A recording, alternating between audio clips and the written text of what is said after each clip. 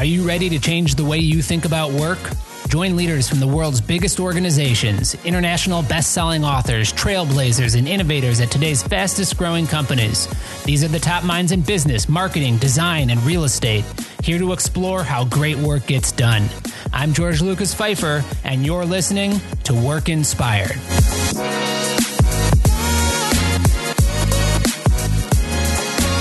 My guest today is a #1 Amazon and Wall Street Journal best-selling business writer. He's the author of The Challenger Sale, which has sold nearly 1 million copies worldwide, as well as The Effortless Experience and The Challenger Customer. He's a professional speaker and a consultant to Fortune 500 companies. He's also the Chief Product and Research Officer at Tether. It is such an honor to welcome to the show, Matt Dixon. Matt, thank you so much for being here. So excited to talk to you. I heard you speak recently, and I was floored with the knowledge and the insights that you provided. Thanks so much for being on the show. Well, thanks, George, for having me. This is it's great. I appreciate the kind words and excited for the conversation. Why don't you start by just kind of telling your professional story? You know, you've had a long career at CEB, which was Gartner, which is now Gartner. And you've branched off into a number of different professional avenues, including your current role at Tether. So walk us through a little bit about your background and your professional experience. Yeah, sure. So I actually was in training to be an academic. I went to, I think mainly because I didn't want to get a real job. So I decided to go to grad school and pursue a doctorate right after college. So I went to Mount St. Mary's College, small college in Northern Maryland. And then went to University of Pittsburgh for my PhD. I was studying political economy. And I think I decided about 51% of the way through the program that I didn't want to be an academic. And so I kind of shifted my research to really focus on issues pertaining to how companies interact with governments. And so I got kind of into this. I got into the aerospace industry and kind of the deals that big companies like Boeing and Airbus strike with national governments. So specifically in Asia to gain market access. So kind of how they trade technology, if you will, effectively training their future competitors in exchange for those governments granting them market access to sell high ticket airplanes to their national airlines. And so that was kind of how I got interested in business. And then when I graduated, because I didn't want to be an academic, yet I had no real job experience, I had, my choices were somewhat limited. And I stumbled upon this company, which was really interesting to me. It was effectively a for-profit think tank. So it was a company called Corporate Executive Board, later was renamed CEB, just a sort of shorthand. And the company focused on big issues for big companies and sold its research on a subscription basis. And it was sort of an interesting, I would call it island of misfit toys in terms of researchers. CEB kind of prided itself on hiring folks from a diversity of professional and academic and personal backgrounds. And so I found myself surrounded with lots of other people just like me. So refugees from academia, from management consulting, investment banking, law, former policy folks. I think when I started at the company, I sat in between a concert cellist and somebody who majored in Japanese poetry. And so the only thing we had in common was that, we like thinking about big problems for big companies. And so I spent almost 20 years at CEB. I think it was 18 and a half years. And during that time, had a variety of roles. Probably the thing I'm most associated with, I guess, is the time I spent was probably half my tenure at CEB. I spent running our sales effectiveness research practice, as well as our customer experience and customer service practice areas. And so that's where we, did the research that went into the Challenger Sale and the Effortless Experience, and maybe some of that content we'll talk about today. Fast forward to 2018, Gartner bought CEB, and that for me was a good opportunity. It had been a great run, but it was a good opportunity for me to kind of think about what was next in my career. And I got really interested in how companies were using technology to really improve sales effectiveness, improve the customer experience, improve the way that their service representatives engage with customers. And one of the companies I was intrigued by was a company called Tether, who coincidentally was a company CEB had made a venture investment in many years before. And so I got to know, I had known the founders for a while, and they said, hey, we've built this really smart AI platform that can take unstructured data like recorded sales calls or customer service calls or chat or email interactions and help companies surface insights from those interactions, except for, it's supervised machine learning, so it doesn't really know what to look for. So a guy like you who knows what good looks like in terms of customer service or customer experience could kind of come in, teach our machine what to look for.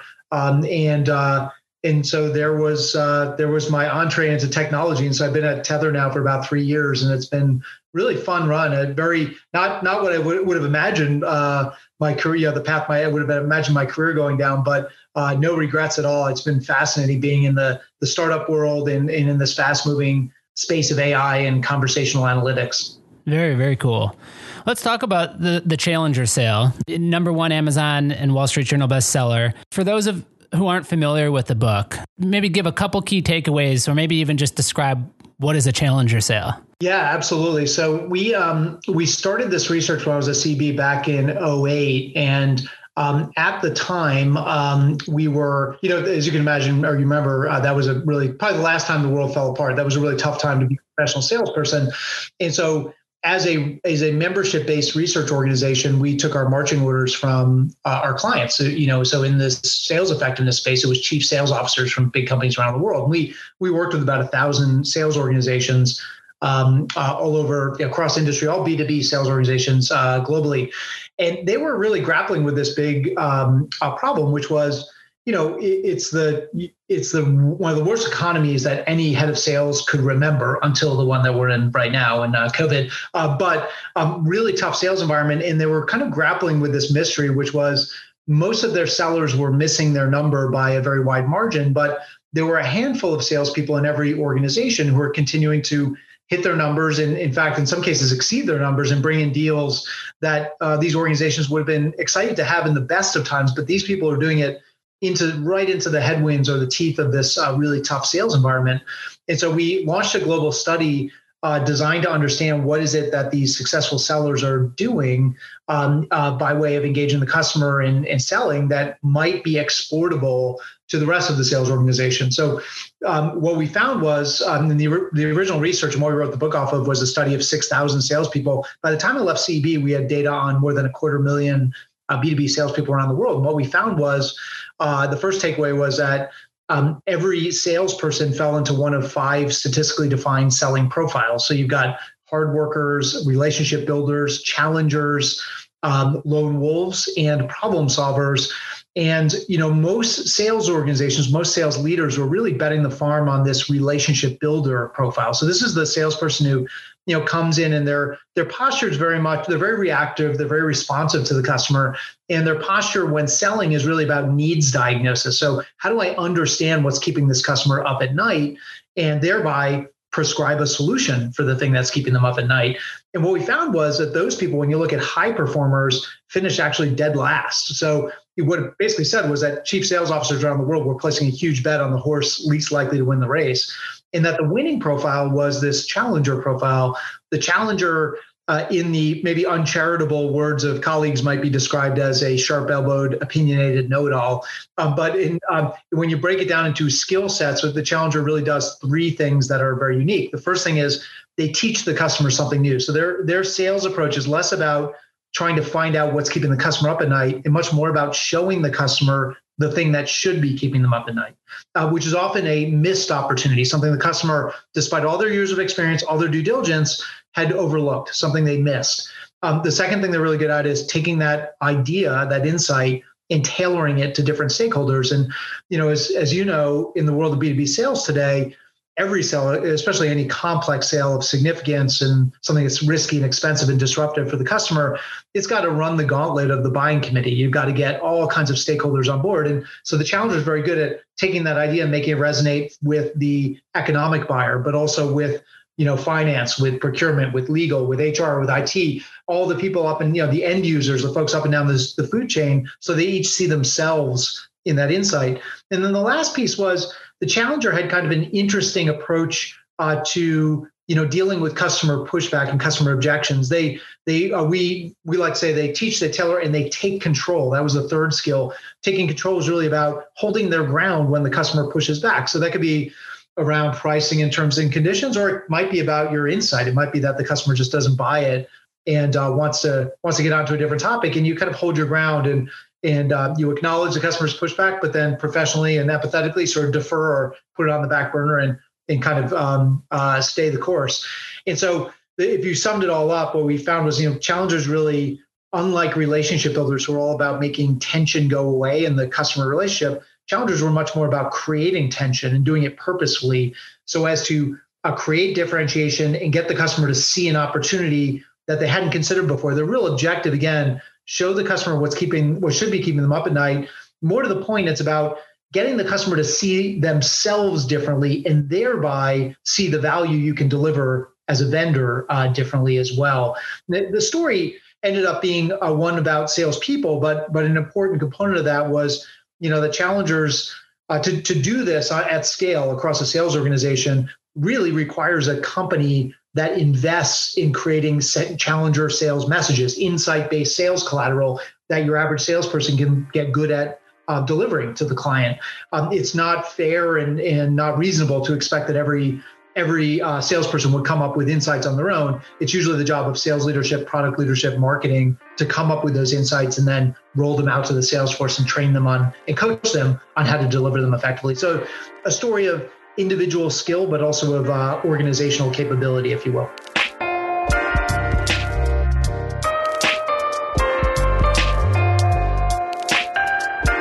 What I think is so great about your book is that not only does the concept challenge traditional belief, fitting right into the title, but you've got the statistics and the research to prove your point, and then you also take it a step further and you explain that research and explain it in a way that makes sense, so that the person reading or the person that's listening to it says, "Yeah, well, wow, I see that. I can see that being the truth." What I was interested in, we talk sometimes about diversity, and diversity can mean a lot of different things. But as far as putting a team together with diverse skill sets and backgrounds and perspectives, I was wondering if you were putting together the ideal sales team, knowing what you know about the effectiveness of the challenger type, is that the one type of salesperson that a company should pursue, or is there any value to having some hard workers, some relationship builders, some problem solvers mixed into the group?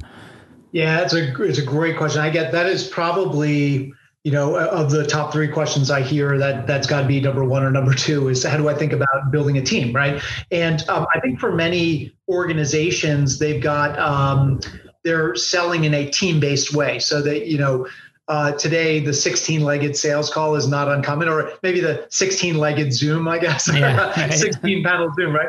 You've got a whole team of experts. You got subject matter experts. You got sales engineers. You got managers and executive sponsors and the salesperson and so on and so forth. And I think, in a practical way, what I often say to people is like, look, we didn't study team constructs and what the best team structure is, but it is reasonable to assume that if you had a team full of challengers, they might not sell very much because they'd be too busy challenging one another, right? So you don't want to, you need to make forward progress. And so practically speaking, what I've often told leaders is if you're selling in a team-based way, it is very important that the person who's running point or facing off with the customer, that person is either a challenger or somebody who can play the role of the challenger as needed. But it's okay if they're supported by a cast of folks with other skill sets. And so there's going to be a role on the team for somebody who is a hard worker or a relationship builder, right? Or a problem solver. And so that's okay to think about team construct in that way. The other thing I would say is, practically speaking, going down the path of getting rid of your entire sales force and trying to hire an organization full of challengers, so that's 100% challengers, is not very practical or realistic. And the main reason is, well, first of all, nobody's going to do that. But secondly, there aren't enough challengers out there in the open market to really hire your way to victory. We found in a later study, this wasn't in the book, but we found that fewer than 10% of sales talent out on the labor market, the people actually looking for jobs right now, fall into that challenger profile. And so, hiring your way to victory is going to be pretty tough. And one of the important things we always tell people is, look, we didn't study personalities. There are lots of really powerful and very, very interesting, well-researched studies of sales personalities or personality-based approaches to sales. For us, personality-based study felt like ultimately a study about hiring and firing, because you can't change personality. And so what we focused on instead were attitudes, skills, behaviors, levels of knowledge, techniques and tactics, things that the average salesperson, with support from their organization, training and coaching from their frontline sales manager, can actually learn to develop over time.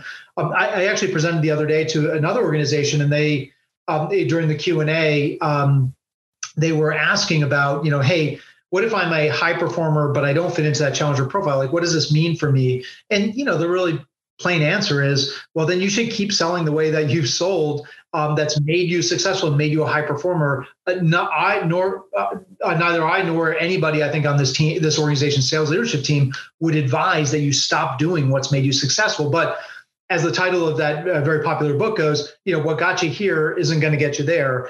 And the reality is that as customers are buying differently, and one of the things we found in our research is, customers today are learning on their own. They're boxing salespeople out. They're engaging the salesperson 60% of the way through the buying journey, even later if the sale or the purchase is truly disruptive, risky, expensive, and complex. And so that means you've got to up your game. So you may have, sold your way to victory in past years by being a hard worker, relationship builder, but today the customer can learn about their opportunities on their own. And so the currency of a great relationship now is one founded on business value. And so you've got to start thinking about, how do I add that challenger skill or tool to the tool belt, or skill to my skill set? It's not about stopping being who you are or the things that got you to be successful in the past. It's more about adding on top of it. And so the message, I think, for sales organizations is not, that you should quit or be demoralized or change everything about who you are and what you do. It's more about, how do I continue to up my game as customers are upping their game? I need to, as a salesperson, continue to push myself and develop these skills that'll keep me in front of these customer trends, not trying to play catch up. I love the idea of the challenger being a skill and not so much a personality, because that means that anyone who wants to can intentionally decide that they will start to become more of a challenger. Do you have a couple pieces of advice as to how someone might start down the path of becoming more of a challenger? Yeah, absolutely. One of the best pieces of advice. So for folks who, oftentimes when I present to sales organizations, I will advise folks. You get a lot of questions from folks about, like, this feels like a hard journey to go down personally, and my organization is going to have to go develop those insights. So how do I think about getting started, and how do I start to kind of dip my toe in the water, if you will? And one of the best pieces of advice I ever heard was from a head of sales enablement who was an early adopter of the challenger research. He had started pursuing this approach with the sales team even before the book came out. So when it was still just a research paper coming out of CEB, and he told us that he encountered in many of his sellers a reluctance or really a fear of, effectively telling the customer they're wrong or telling them they missed an opportunity and creating that tension. And for many of his sellers, he felt like they were much more comfortable asking the customer, what's keeping you up at night? Let's talk about what you want to talk about, not what I want to talk about.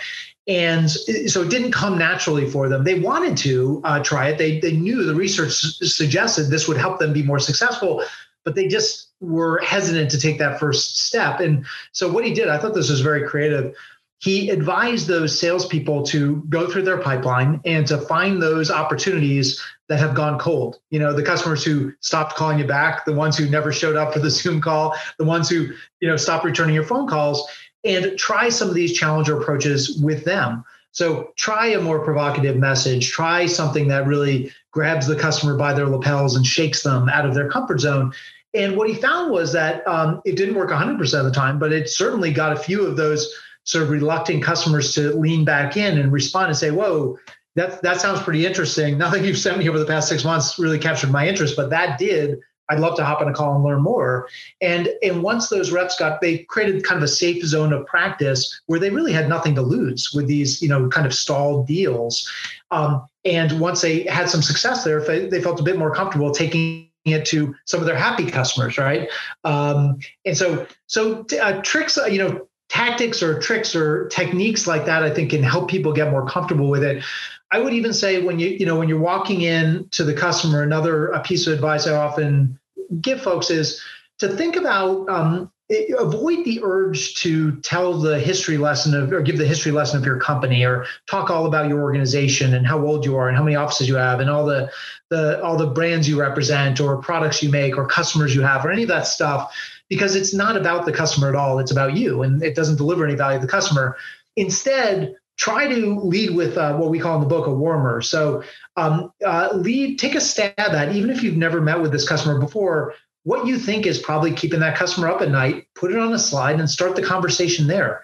It does a couple things. One is it makes the customer relax because you're not asking them what's keeping you up at night and putting the work on the customer's plate, but it suggests you've done some homework. You've developed a hypothesis. And even though you've never met with this particular customer before, you've thought creatively, maybe done a bit of research about this company, but you've also thought about who are the other customers I sell to who are like this customer or in similar industries or similar roles. And you've put your best guess on a sheet of paper around what you think. If you were to ask that question, what's keeping you up at night? What do you think the answer would be? And the goal is not to be 100% right. The goal is just to create a different feel, which sends the message to the customer that I value your time.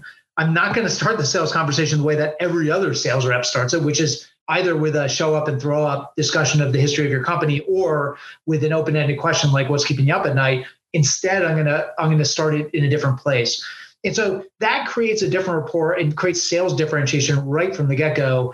And again, the one of the big takeaways from the book is, we've got to fight the urge in sales to lead with what makes us unique and instead try to have sales conversations that lead to what make us unique. So if we know what's really unique about our solution, park that at the end of the sales conversation and spend the rest of the time trying to give the customer a reason to want to pay for the thing that makes you unique. And at that point, you're effectively kind of creating a fire for which you sell the only fire extinguisher that'll put it out. And it's a much more customer-centric way to have the conversation versus the way most people do it, which is I'm going to tell you all about my fire extinguisher and not at all help you understand that you actually have a fire going on in your backyard and you got to put it out.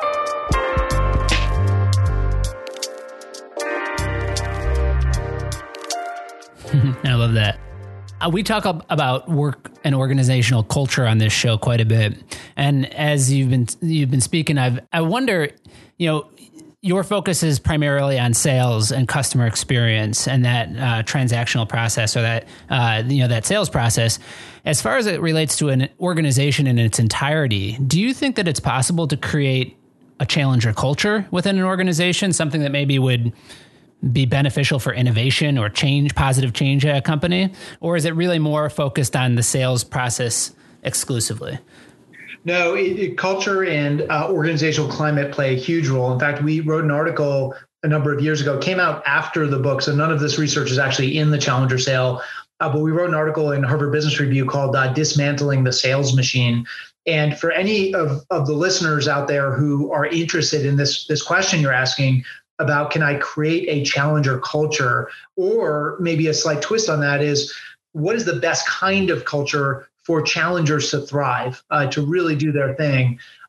We wrote an article about this. And what was interesting is we found that the reason we call it dismantling the sales machine is most sales organizations really run as kind of factory floors. It's, I've got a very rigid sales process. I've got activity metrics. It's all about, it's a numbers game effectively. And I'm trying to make sure my reps have enough opportunities at stage 1, enough opportunities at stage 2, 3, 4, and 5, enough pipeline coverage.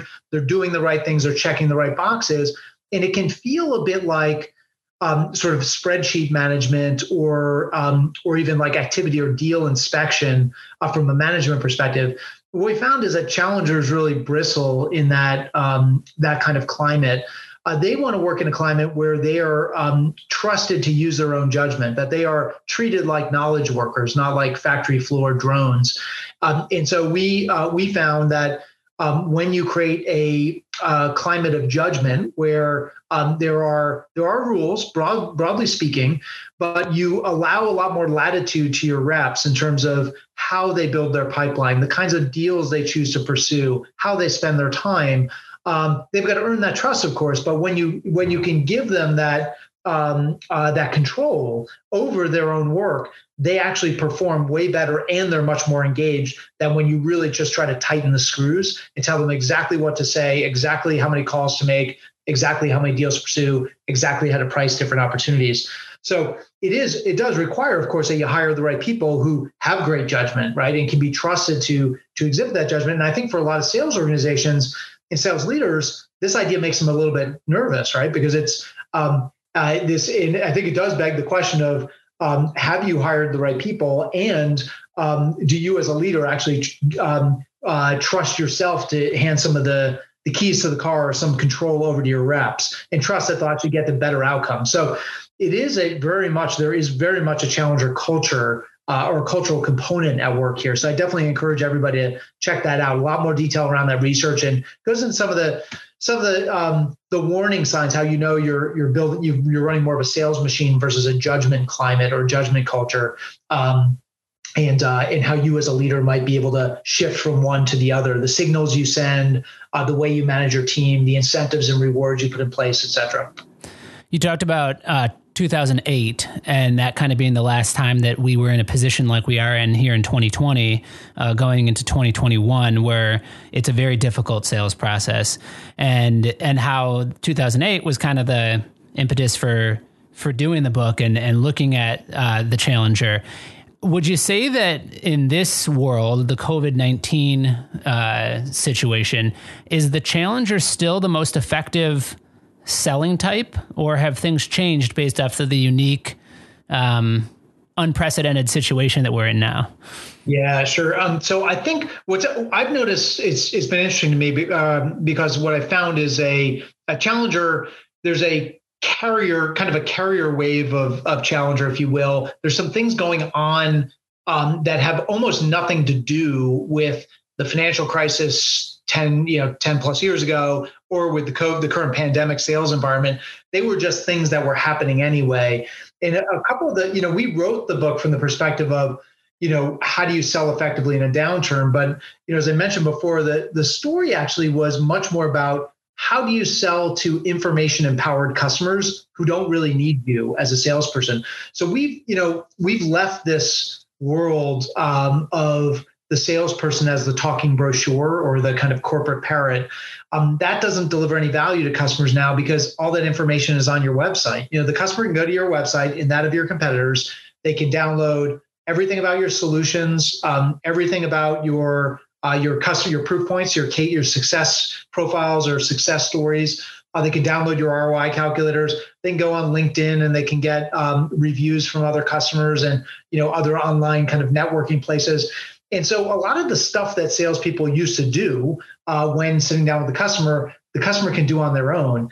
And that was what I think happened was in 2008 and now again, some of these things just kind of reared their ugly heads, but they were always going on below the waterline. And it wasn't until the tide went out that we saw how ugly it was and what was really going on.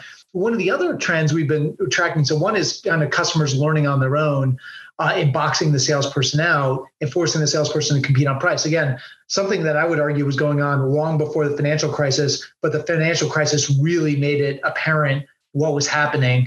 One of the other things I'm seeing right now as I talk to sales leaders and salespeople is another trend that I think has been going on for a long time, which is consensus buying. And so I mentioned this before, but we wrote a sequel to the Challenger sale called The Challenger Customer, which is all about who do challengers sell to? So, you asked about team-based sales. One of the other questions I get all the time is, does every customer want to be challenged? And the answer to that is no. And challengers are really good at finding their twin on the customer side. So who is the person who's going to take my insight like a relay race and I'm handing them the baton, and they're going to go and they're going to rally the buying committee and get all of their dysfunctional and disconnected colleagues, get them on board and get them to agree to more than just stick with the status quo, keep your head down, avoid disruption, save money, mitigate risk. Like, especially right now when every company is worried about their very survival, other than, in certain industries that have really spiked in this environment, a lot of companies are right now worried about, being in business next month or next quarter, let alone next year. They're very risk averse. They're not going to do anything to rock the boat. And customers left to their own devices aren't going to agree on much more than, the status quo or the lowest common denominator. And so it really requires that you find that person who can forge consensus. Now, when we wrote the book, The Challenger Customer, we found that on average, there were 5.4 stakeholders in a complex purchase. So there were 5.4 stakeholders on the average buying committee. After we wrote the book, we reran the analysis and we found it was 6.8. So the book was immediately, obsolete. but it's a fast-moving target. My colleagues who are at Gartner in the sales practice there told me recently that number is over 12 now. And I think for a lot of companies, they hear that and they say 12. I've got 12 committees of 12 people. Like, I wish I had 12 stakeholders. And that becomes even more pronounced in environments like this. What it means is that, that $100,000 contract that used to only require, 6 to 8 people to sign off on now needs 20 people to sign off on because, there's heightened scrutiny, heightened risk aversion, cash is king, and people are, every single deal is being run through the ringer. And so managing that consensus buying dynamic has been important, has become more important. I think right now is really, really acute that salespeople understand how to manage that. The Challenger sale obviously was very successful. I'm interested to talk a few minutes about your other two books, the Effortless Experience and the Challenger Customer. I'm guessing that there's some relationship based off of the title of the third book.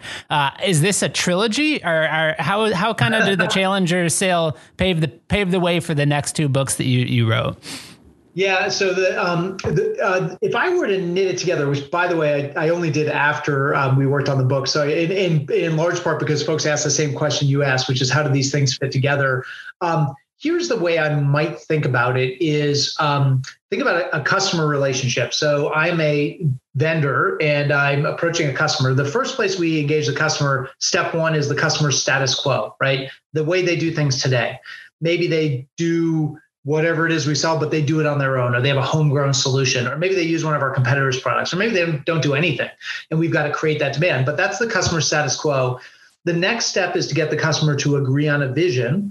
So we got to get one customer to agree that we've got a compelling vision and it's worth engaging further and moving forward. The third step is that customer has got to get that one stakeholder has got to get all of their colleagues to agree as well. And then the last step is that we've got a signed deal and we want to create an experience that gets that customer to want to renew their contract with us, to buy more from us. When we roll out a premium version of the solution, they want to upgrade. They want to add more seats. If we sell software, they want to roll our product or solution out to another business unit or geography. And they want to, be profiled as a customer. They want to speak at our conference. They want to be on the stage at the sales kickoff, telling our reps how awesome we are and how we've totally changed the way they do business. But they go out there and they're a raving fan and they say great things about us. So if you think about that value chain from step one is how do we take that customer in their status quo and get them to agree on a new way forward? That's the story of the Challenger sale, which really, if you get down to it, is the story of having a great first sales interaction. How do we use that Challenger approach, lead to what makes us unique, not with what makes us unique, but get that customer to realize they're missing a big opportunity and we are the only company that can solve it for them. That's step one. Step two is how do we get that person to get all their colleagues on board? And do we even have the right person to hand the baton to?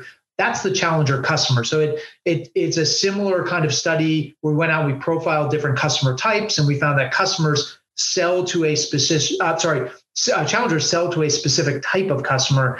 They find a specific kind of stakeholder to hand that baton to, somebody who can forge consensus and get the organization to agree on something bigger than the lowest common denominator.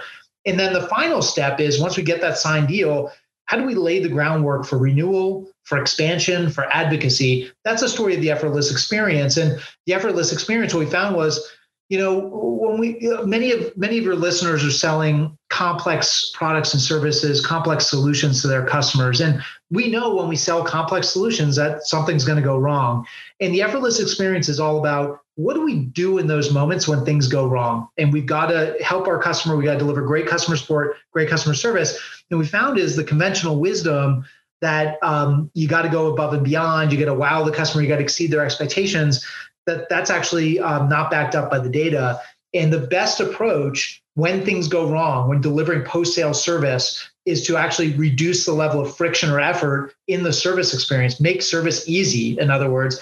And that is the key to the customer's heart, is not for them to get off the phone with us or get the resolution of their problem, for them to say, holy cow, I've been wowed and delighted, but for them to say, wow, that was a lot easier than I thought it was going to be. And when we do that, we play great defense and we kind of plug the hole in the bottom of our loyalty bucket. So that's kind of how the three pieces fit together. One about engaging that customer, getting them to see not just us differently, but see themselves differently. Two, how do I build that consensus and get that deal across the finish line, challenge our customer? And then three, the effortless experience. How do I create a great post-sale service experience for my customers so that they want to keep buying, buy more, and say great things about me?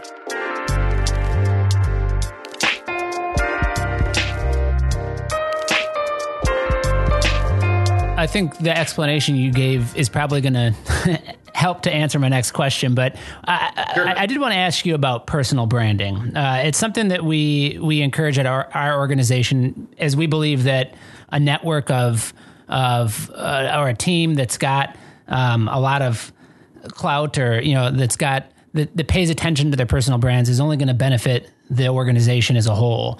And when I go to your website, dixonspeaks.com, or look at the success you've had as a speaker and an author, it seems to me that must be something that is important to you as well, and must benefit the organizations that you represent and work for. So I was wondering, based off of your success, is there a secret sauce that you have to building your personal brand, or some advice that you might have for someone who might be a high performer at an organization, but might want to take it to the next level and do something to improve their, kind of their personal professional status? Yeah, sure. It's a great question. I think one of the things that I've tried to do in my career is it's not actually that different from what we talk about in Challenger, which is, a lot of what makes the Challenger approach work is your ability as a business person or a business owner to answer the following question: why should my customers buy from me instead of from my competitors?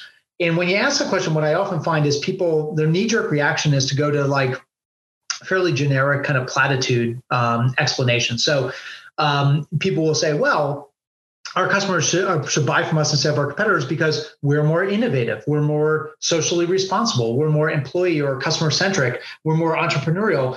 And those things may very well be true, but they're almost impossible to prove, and they only make you sound like everyone else. And so a little known fact, we actually did this is not in the book either, but we did a quick scan, and we found that, did you know, in every single industry out there, about 80% of the competitors describe themselves as the leading global solution provider of fill in the blank. And by definition, that can't be true, right? But we all use the same words to describe ourselves. And so really understanding, getting personal branding right, I think starts with the question of what makes you unique. And so you've really got to answer this question, like, for instance, why should a company hire me instead of any other candidate out there? Why should if I'm a salesperson, why should a customer buy from me or have a meeting with me rather than every other salesperson out there? If I'm a consultant, why should that customer want to hire me for consulting instead of any other consultant out there? And by answering that question, you can really crystallize that thing that makes you unique. And it's typically not some platitude. It's some specific skill or specific thing you do that other people don't do. So I think the key really, again, is to isolate that thing that makes you truly unique. And it is the thing that is credible. It's true. You can point to it. You can say you've done it. You've been trained in it. It's something you've accomplished. It is truly unique. It's not something that other people could claim. It's verifiable by others. You could do a reference. You could go look at your past experience, and you could see that, yeah, this person, they're saying they do this, and they've done it. And it is truly distinctive. And so I think for me, if I think about me, you mentioned as a speaker, there are a lot of sales speakers out there. I mean, legions of sales speakers out there, very, very talented people. I try not to necessarily compete with those folks, but really try to explain what it is that makes my approach unique. So I am not a salesperson. I've never been a salesperson. I've never led a sales team. I've never been a head of sales. I'm a researcher. And so I think what makes me unique is that I bring data to answer in science to answer a lot of the big questions that sales leaders have, like what is it that my best sellers do that I can teach everyone to do, and therefore we can have more success as a team. And I think I do it in a non-academic but fairly entertaining and storytelling kind of way. So I think it is that combination of coming at this from a scientific and database perspective, but wrapping in a great story that makes me unique. And that's the reason that somebody would hire me instead of any other sales speaker or consultant out there. But it also means that not everyone's going to hire me, right? Because I've really narrowed in on my niche and my key differentiators, but recognizing that's not going to be what everyone's looking for. But for those people who are looking for it, it makes it very clear that I'm definitely the best option for them versus other folks out there. It's great advice. Thank you for that. Final question. If you could recommend one resource, and I'm sure you come across a lot of books and research papers, maybe other podcasts, networking groups, something that's been valuable to you in your professional career, what would you recommend to others? So I am I kind of learned a lot of what I do from some of the folks who've really made a big splash in the business, called the business research, the speaking, the thought leadership space. So folks like Malcolm Gladwell and Dan Pink and Dan Heath. And so I've been really inspired by it. I try to still kind of aspire to their level of storytelling and how tight their messaging is and how thoughtful they are in pulling together data, telling a story rooted in science and data, but doing it in a really compelling and sticky way. At best, I think I'm kind of an amateur league version of what those guys do, but I do look to some of that work, not just as a good example of what I should aspire to, but also providing even a roadmap for what good looks like. And one of my favorite books is actually Made to Stick, by the Heath brothers. In fact, Dan Heath wrote the foreword to The Effortless Experience, and he and I have become friends over the years. And he's given me some great professional advice along the way. But I love that book because it is a book about what makes great stories and ideas sticky. What is it that gets them to resonate and to kind of stick with people so they remember them? And the way he unpacks this into, the key lessons and the key attributes of a really sticky, resonant idea or message is fascinating. And just the number of stories from the urban legends to the political campaign messages to the TV commercials to the business ideas, the academic or scientific theories that have really stuck with people that become memorable is an incredible roadmap or guidebook for people like myself who are out there trying to produce content that ultimately changes the way salespeople sell and customer service leaders deliver a great experience. So it's a great roadmap for folks like me. It's a great roadmap for marketers who are trying to really figure out what is it that's going to make our brand and our message really stick. It's a great roadmap for speakers who are about to get up on stage and what they want more than anything else is that people are going to remember the key messages from their presentation. They're going to go do something about it. It's a great guidebook for parents and for teachers who want to get people to really just trying to drive different behaviors, upskilling, et cetera. So I recommend that. Again, it's Made to Stick, one of my favorite books. And it's really been a roadmap for me in my professional career. And the Heath brothers are just fantastic in the way they spin their yarn. So. Mm-hmm. Well, for anyone listening who who's not familiar with your books, I highly recommend them. Whether it's for your sales team or just for anyone looking for a new perspective and for some answers, especially today. Go head on over to DixonSpeaks.com and you can kind of follow Matt and learn more about his speaking and his writing. Matt, I'm excited to kind of follow your career at Tether. It sounds like you guys are kind of on the cutting edge of some technologies, and I think those will become even more relevant over the next few years. So, very excited to see what you have in store for the next 10 to 20 years. I can't thank you enough for being on this show. I know your time is really valuable, and your insights are incredible. Thanks so much for being on Work Inspired. Thanks, George. I appreciate the invite. It's been great having this conversation with you, and love to talk to any of your listeners about this research and maybe bring it to their organization or tell you more about Tether and what we're up to over there. So thanks again for the invite. It's been a pleasure. Work Inspired is brought to you by BOS, a leader in commercial working environments and a Hayworth best-in-class dealership. Experience our 360 approach and discover the team, tools, and techniques required to navigate the complexity of your next workspace at BOS.com. If you have ideas, feedback, or would like to be featured on our show, please email podcast@BOS.com. Thank you for listening. This has been a Workspace Digital production. If you're interested in launching a podcast at your organization, please email info@workspace.digital for a free consultation.